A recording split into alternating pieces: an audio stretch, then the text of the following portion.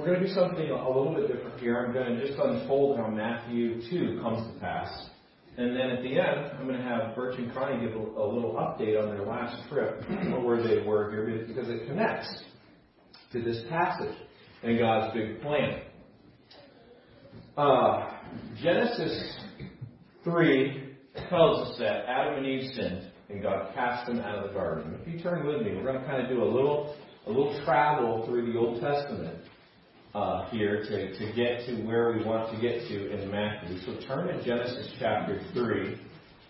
And I'm just going to try to unfold here some of the themes that you're going to see in Matthew chapter 2, because I think it'll provide a richness to this passage and help you understand how profound this is as Matthew records this.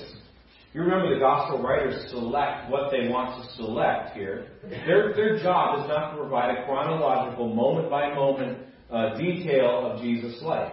Their job is to project a theme based on true events in Jesus' life and the Old Testament scriptures matching up to that, to display who Jesus is. And so this is what Matthew's doing, and over. In fact, in these first 2 chapters of Matthew, it's concentrated very heavily with, and this was so that the scripture must be fulfilled. But in Genesis chapter 3, Adam and Eve have sinned. They are, in verse 24, says, He drove out the man, and he placed at the east of the Garden of Eden cherubims, and a flaming sword which turned every way to keep the way, or to guard the way of the tree of life. In the next chapter, Genesis chapter 4, in verse 16, when Cain sins and murders his brother, his very own brother, verse 16 of chapter 4 says, And Cain went out from the presence of the Lord and dwelled in the land of Nod on the east of Eden. On the east. This morning's message is called From the East. Taken from Matthew 2, a phrase right in the beginning verses there. These men from the east. From the east. And Genesis pictures here moving east. That's nothing to reflect on us on the east coast here. But moving east is moving away from the Lord, away from His presence as Adam did. But you know the Lord provided a way for this earlier in Genesis 3:15. And then He gives another clue as to how He's going to do this in Genesis chapter 12. So move over a few chapters to Genesis 12, verse 1. He takes a man out of the region of what's modern-day Babylon, in the Iran, Iraq area of the world, a man named Abram. And the Lord had said to Abram, Get you out of your country and from your kindred, your family, from your father's house, to a land that I will show you, and I will make of you a great nation, and I will bless you, and make your name great, and you shall be a blessing. And I will bless them that bless you, and curse them that curses you, and in you shall all families of the earth be blessed. So God takes Abram, which He'll call Abraham. He will make a covenant with him, a promise with him, that it is through him that a great nation will come. This nation will be the one that is set on a hill for the world to see, so that all the world, all the families of the earth, all the nations, all the tribes will come to the Lord. So all the families of the earth will be blessed. Later on, of course, we know that comes through the descendant of Abraham, the son of David, Jesus. That's what Matthew shows us in Matthew chapter 1. Well, as this nation grows and as they're redeemed from slavery in Egypt, in Numbers chapter 24, on their journey to the Promised Land, they pass through a land called Moab. And they ask permission to pass through the land. Otherwise, they've got to take a long route around. And so they ask the king of Moab if they can just travel through the land. But he's pretty threatened by them. He's a little worried and insecure. And so he sends a prophet, Balaam, to prophesy in their false pagan religion, to prophesy in their Moabite religion against Israel and to curse them. And so Balaam gets on his donkey to do this, to go stand on a mountain and curse the Israelites on his border. And as he's on his donkey to go do this, kids, do you remember what happens to that donkey? He balks. He sees an angel standing in the way, and it was between two walls, and he must have, brushed up the wall on one side of the wall and brushed Balaam's leg against the wall, and Balaam gets pretty ticked off, and he starts hitting the donkey with a stick, and what happens, Levi? What does that donkey do? I said Levi. Adults. What's that? He runs in the field. Okay. Well, something before that. There's something very unique. Yeah, Troy, help us out. The donkey talks. The donkey talks. And he says, no, I'm not going to do this, right? He talks to Balaam. God makes the donkey talk. Well, God not only makes the donkey talk, but God takes control of Balaam's tongue. And as Balaam is going to curse the Israelites, Balaam can only utter blessings on the Israelites. Now, in Numbers, and he speaks for God. He becomes the mouthpiece of God. And in Numbers chapter 24 and verse 17, Balaam says this. As he's prophesying these words, he says, I shall see him, but not now. I shall behold him, but not near. There shall come a star out of Jacob, and a scepter, that's, what a scepter is, what kings hold, shall rise out of Israel, and shall smite the corners of Moab. How would you like to be the Moabite telling this? And destroy all the children of Sheth. And Edom shall be a possession. Seir shall also be possession for his enemies, and Israel shall do valiantly, grow strong. He says this is what's going to happen in the future. He says, I can see this. It's not going to happen now. It's going to happen in the future. There's going to be a king. And he's going to reverse the tables here. And he has to bless the Israelites here. A pagan blesses the Israelites. Of course, that was not his heart motivation to do so. And then Israel settles in the promised land eventually. And David the king comes. David, God makes a covenant with David. And God says, David, from your line, there's always going to be a house. There's always going to be a family. There's always going to be representatives of you. And one of those, and this is a forever representative that's going to come through your line. I'm going to make this happen. And David says, that's awesome. And he's stunned by it. And he says, I wanted to build you a house, a temple, because we've just had this tabernacle, this temporary place here. I wanted to build you this temple here since, we're conquesting our enemies. And the Lord says, David, I'm building you a house. I'm building you a forever dynasty out of your line, your kingly line.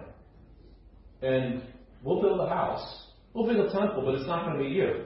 And so who builds the temple? Another kid, help me out here. Troy, you're on it today. David's son. David's son. Anybody know David's son who built the temple? Adults, you can help too. Solomon. Solomon builds this amazing temple, right? And it's stunning to the world, even. So stunning, and God puts a blessing on Solomon that in 1 Kings chapter 10, I want you to flip over there and see that the world is coming to see God's blessing on Solomon. And so in 1 Kings chapter 10, 1 and 2, it says, and when the king of Sheba heard of the fame of Solomon concerning the name of the Lord, she came to prove him with hard questions. Remember, he was very wise. He wants to see how wise he is.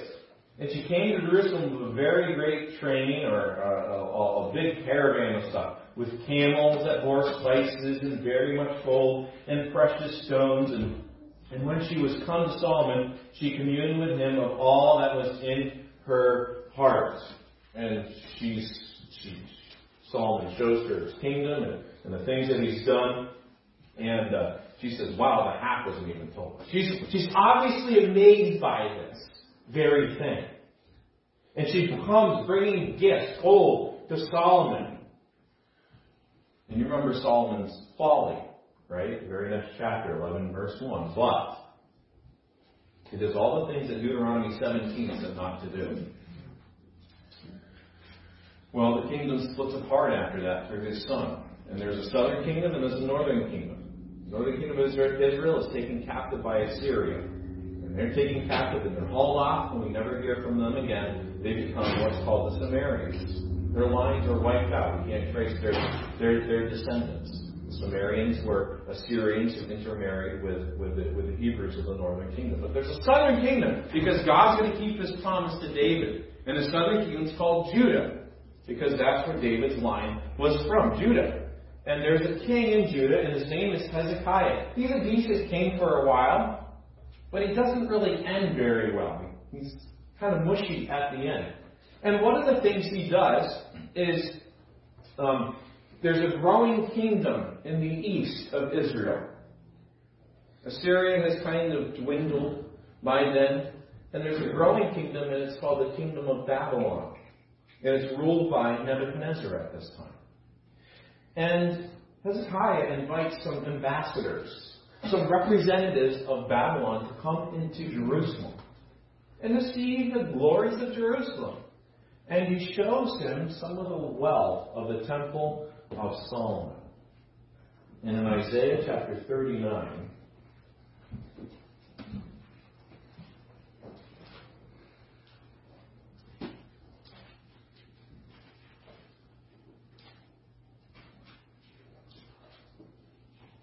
verse 1, at that time, you can pronounce that name, the son of Baladan, king of Babylon, sent letters and a present to Hezekiah, for he had heard that he had been sick and was recovered.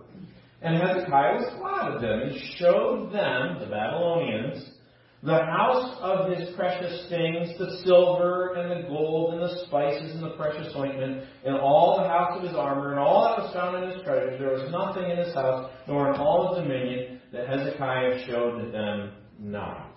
He says, wow, thanks, guys. Come on, let me show you what's going on here.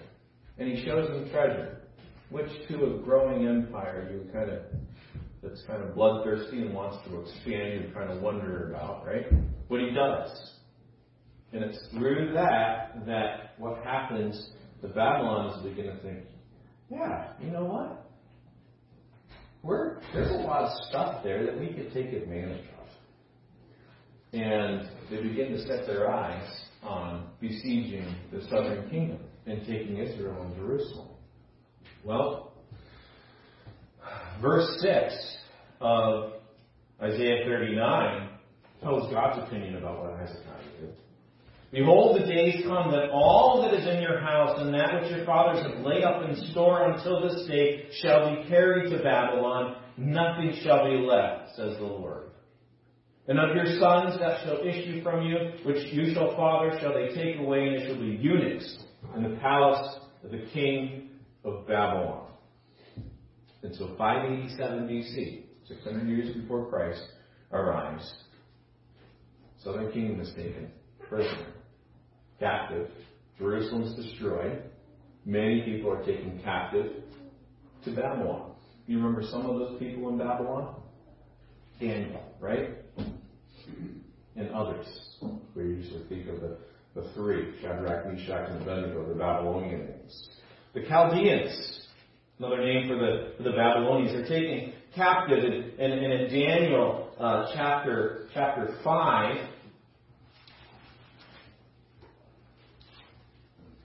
just a few books over,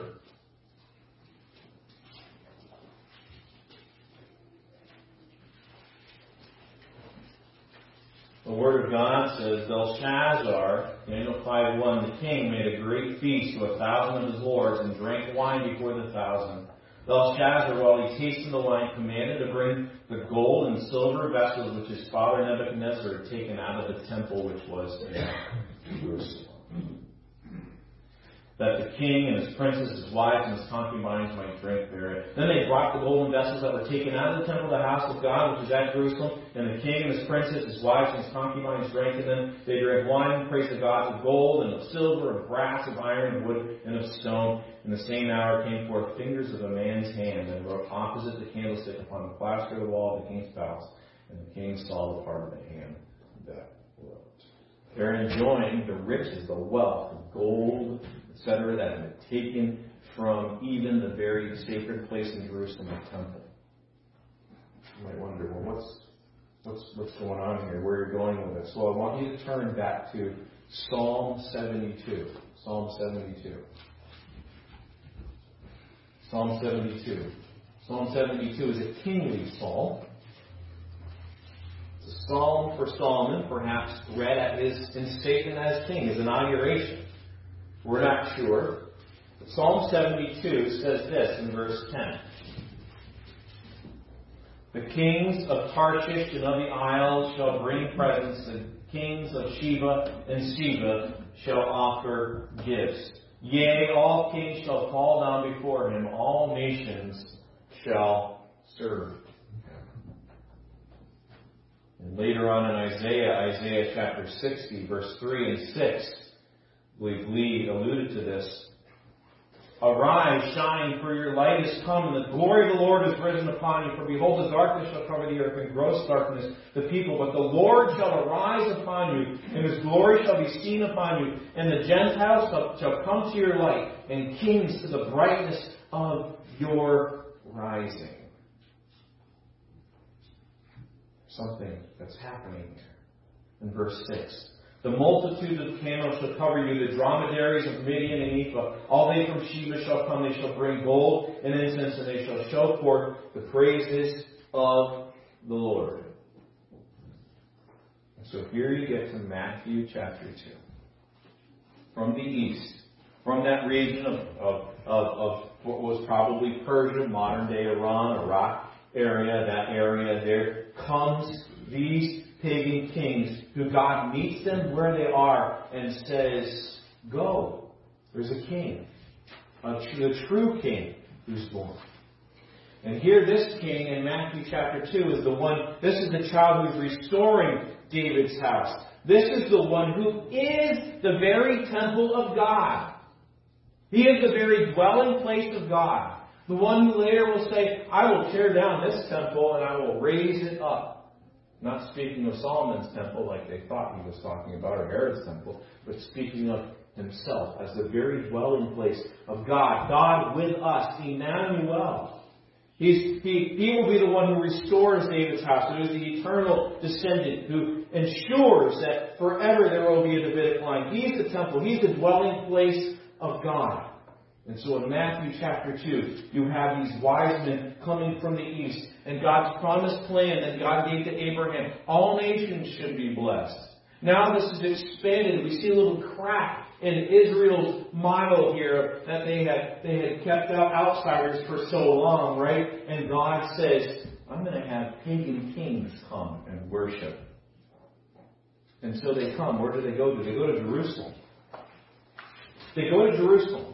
Which you should go to. That's where you would go to think there would be a king in Israel. In Jerusalem, that's the city that David secured from the Jebusites and made the capital of Israel, and that's where the temple was. And he goes to Herod. Herod is a descendant of Esau and Edomite.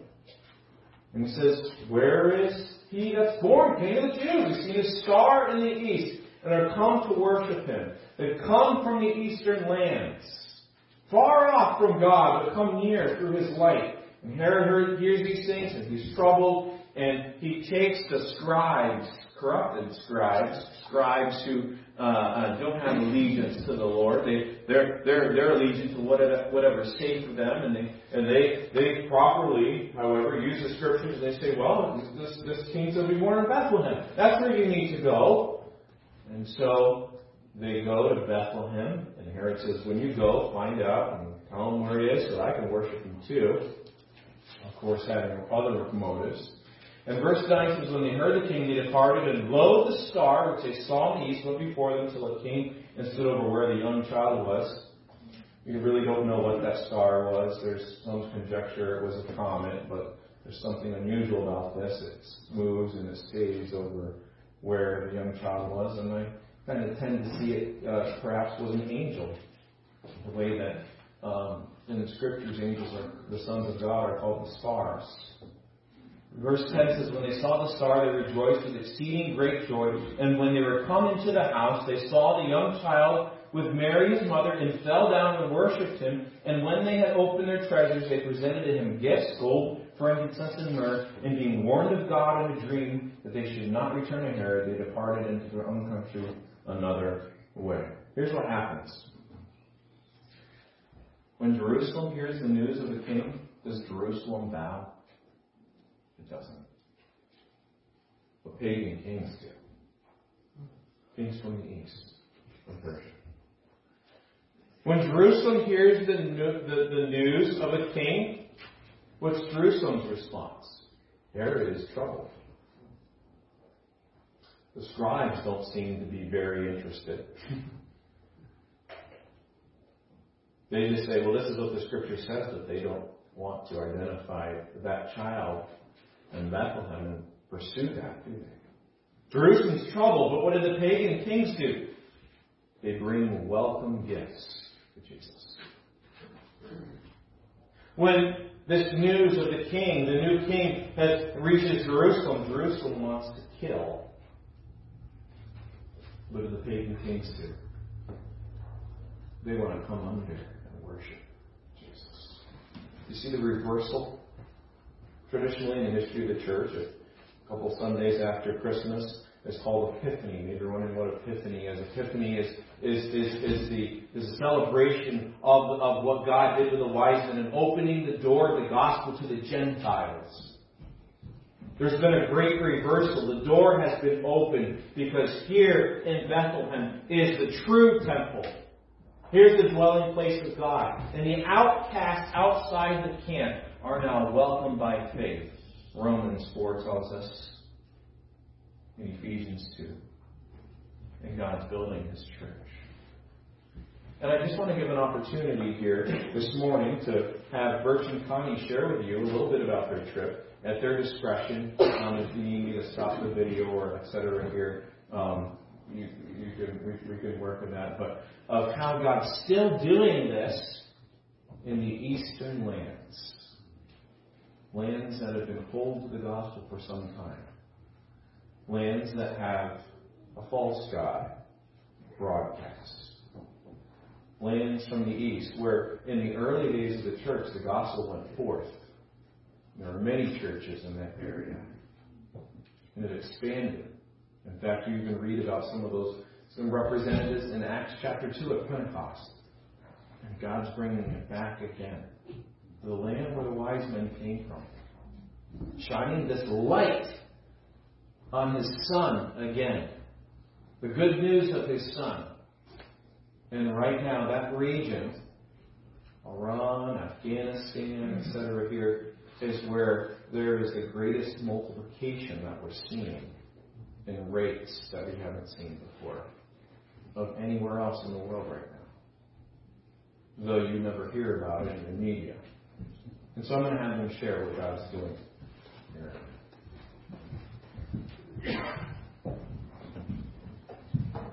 So most of you know we were in Amsterdam a week ago, and we were working with a Farsi group there from Iran. And really, these are church leaders, underground church leaders, people who are in charge of ministries or planting churches. And they are working with, there's over 30 tribal languages spoken in Iran today. And so they are working with those people, and we were teaching them, training them how to do Bible translation so that they are able to train these other groups how they can translate the Bible for themselves. A couple of years ago, in Sunday school, Jamie had us watch Dispatches from the Front. I don't know if you remember that. One of the key quotes from that we shared was, God did not bring us here to destroy us. Maybe you remember that. And that was clear from the people that we were working with, that they are not acting like people who are under persecution, who are risking everything. They recognize that God did not bring them this far to destroy them.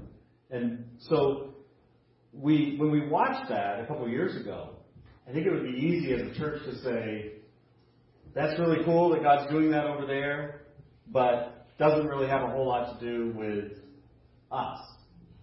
And but through this connection that we have with this Farsi team, self-hope, absolutely. And these guys are right on the front lines of what's going on in Iran. And we absolutely have a connection with what's going on over there. And so we wanted to share that with you, and just what James is talking about, that this King, Christ who came, is not just the King of the Jews. He is the King of the world. And when the angels declare this, that I bring you glad tidings, good news, the gospel. Evangelion is the word there. It's the gospel. It's the good news that they are bringing, and that's what's being brought through Christ to the world. So we're seeing that, and we are. If you want to get more involved with directly with this ministry that's happening through these teams in Amsterdam that are leaders from Iran, we can give you that information. But I want to have Connie talk through some of the details, some of the things that these people are doing. As it's just really inspiring, really, really amazing. Almost everybody that we worked with, it kind of came and went with other responsibilities and sickness and the restrictions and COVID restrictions. But we had about 8 to 12 people that we trained during our week there. All except for one of them had immigrated to Europe because they had been in prison so many times in Iran that they were able to get special dispensation or whatever to come to the Netherlands or other countries that are friendly to people who are suffering from religious persecution. Men and women, all of them spent time in jail, mostly in solitary confinement. The government's found that if they're imprisoned around other prisoners, too many people become believers, so they're trying to deal with this by putting them in solitary confinement. But they were almost like giddy. They're like, but they're not successful because we lead the guards to Christ. So, most of the people that we will work with, not only were they Muslims, but before they came to Christ, they were extremely dedicated. A couple of the men were sharing how they were in training to become imams or other things. So these aren't just like secular. A few of them were, but most of them were very devout. And then God did miraculous things in them and in their families to bring them to Himself, even though they're in a very restricted access country. One of the women we just fell in love with has so many ministries, I don't know how she sleeps.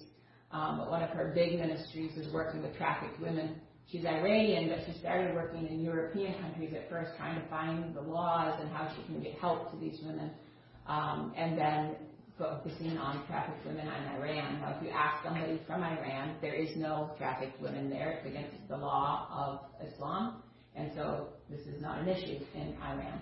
But they have what they call temporary marriages, which is basically legalized prostitution. And so these women are very in distress, and nobody that cares for them. And so they've been trying to do different ministries to reach in and help them, including a 24-hour counseling hotline. She says often we pick up the phone and there's nobody there. There's just somebody crying, and so she had to teach the counselors if there's nobody there, just start praying. Just pray for them, and assume that there's somebody that's just terrified for their life and can't even talk on the other end. And so they keep sharing the gospel that way. There's a lot of homeless street children in Iran as a result of these temporary marriages, as well as the continual war and disease that's there. And so the churches prepare. All I can think of is like the Meals on Wheels. They have the little boxes of meals, and they'll take them out and find the kids on the streets, literally sleeping in alleyways, and bring them meals, and sit and pray with them and tell them, we're bringing this because God loves you, He cares about you, and we're praying that you don't have to work here and live here on the streets anymore. They're already working with 2 minority translations, and we got to meet the translators and work on training them. Many of these people, they may speak a little Farsi or a little Arabic, but they can't read Arabic or Farsi. And a lot of the work is actually being done with oral Bible translations and recordings, and it's easier for them to pass, and nobody's suspicious. If you're passing a little black book around, everybody's suspicious. But if you're just listening on your earphones, people aren't suspicious that you're actually listening to the Word of God. They have started a ministry broadcast radio because in Iran, most people still have radios. And so 24/7, they're sharing the gospel to Iran. They have web pages, apologetics pages, dedicated, focused on the issues that are issues to Muslims. So when they're wrestling with why are these things happening, what's truth, they can find those pages. Pray for them. Their web pages and TV stations and radio stations are constantly under attack from Muslim hackers. And that was never a problem I thought about it.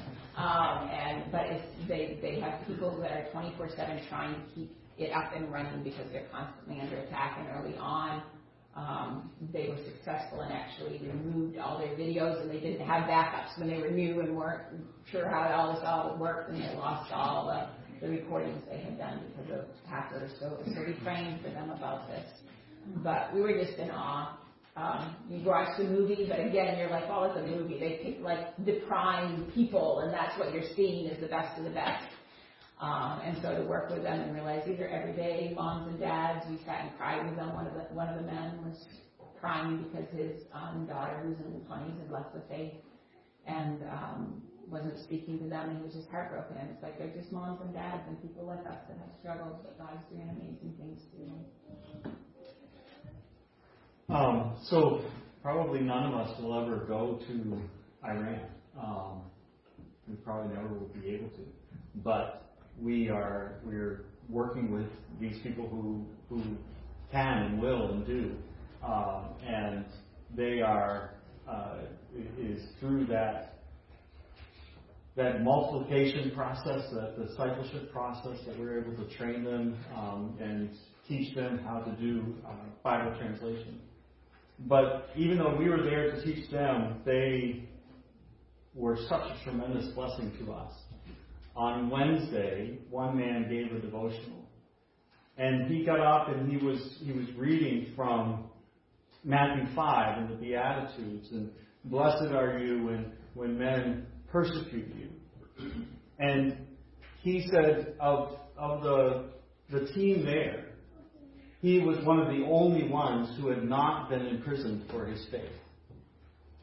And he said, and that has sometimes really weighed on him because all the other leaders, they've gone to prison and he hasn't. And so, what does that mean? And is this blessing not for him? And then he looks back to us, to Connie and I and our team, and he says, what does that mean for you guys that haven't suffered, who haven't been persecuted? But then he talked about how the blessing of God is a blessing that overflows. It's filled to overflowing, and it flows out to others.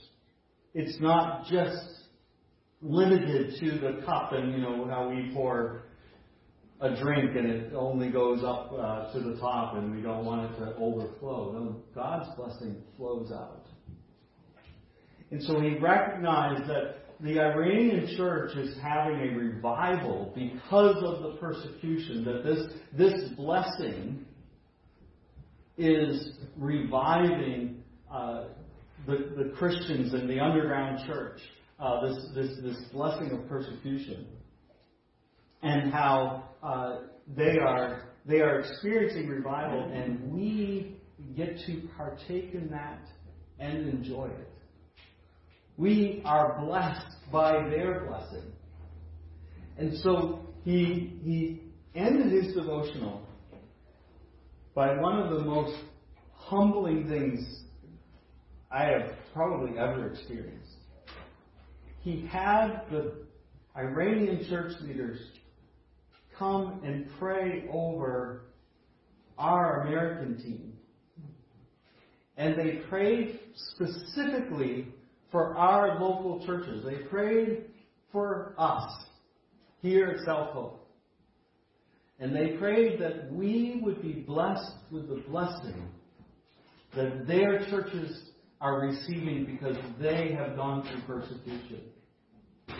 and that their persecution would result in us having and seeing the kind of revival that their churches are experiencing.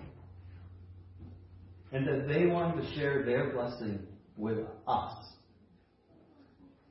And I just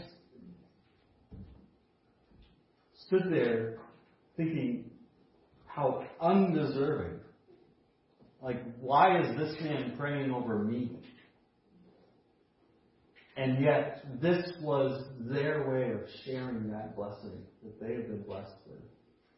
And they like I said, they specifically wanted to pray for our church, this church, and that we would receive that blessing as well. So pray for them. They are risking literally everything to do this work. But thank God for them, because they want to see us blessed through the blessing that they're receiving. And this is the blessing that Christ gives, that James is talking about. It's not just a blessing that's limited to Israel. When Christ comes, He's blessing the whole earth, us included. So, praise the Lord. Any prayer? Let's pray. Father, thank you. Thank you for knitting us together as brothers and sisters with those who we will never meet, with those who are suffering today. I think of those in the Middle East, those in Myanmar that are being targeted and persecuted. Lord, hold them close to you. May your promise here in Matthew 5 be fulfilled, that they would be blessed somehow through this persecution. You are a God who works in ways that we don't understand. And so we pray that you would bring beauty from the ashes of this pain and suffering. Thank you, Lord, for how you provide for us. Thank you that we have the chance to minister to and minister with the Iranian church. Thank you for connecting us to them and bringing us close. We know all of this is only possible because of Jesus. And so it's in His power and His might that we pray.